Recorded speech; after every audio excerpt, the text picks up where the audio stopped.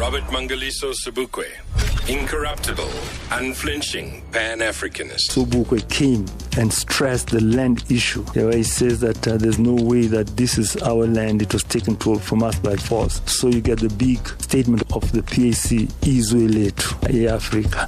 But it just does not end there. They say Izwe letu, Africa, Africa for Africans, Africans for humanity, humanity for God. So it was not just a thing which has been used as a racial thing, no, it was a thing which actually sort of puts the Africans in the land. So that was the big thing about Sobukwe. Remember Africa, Robert Mangaliso Sobukwe.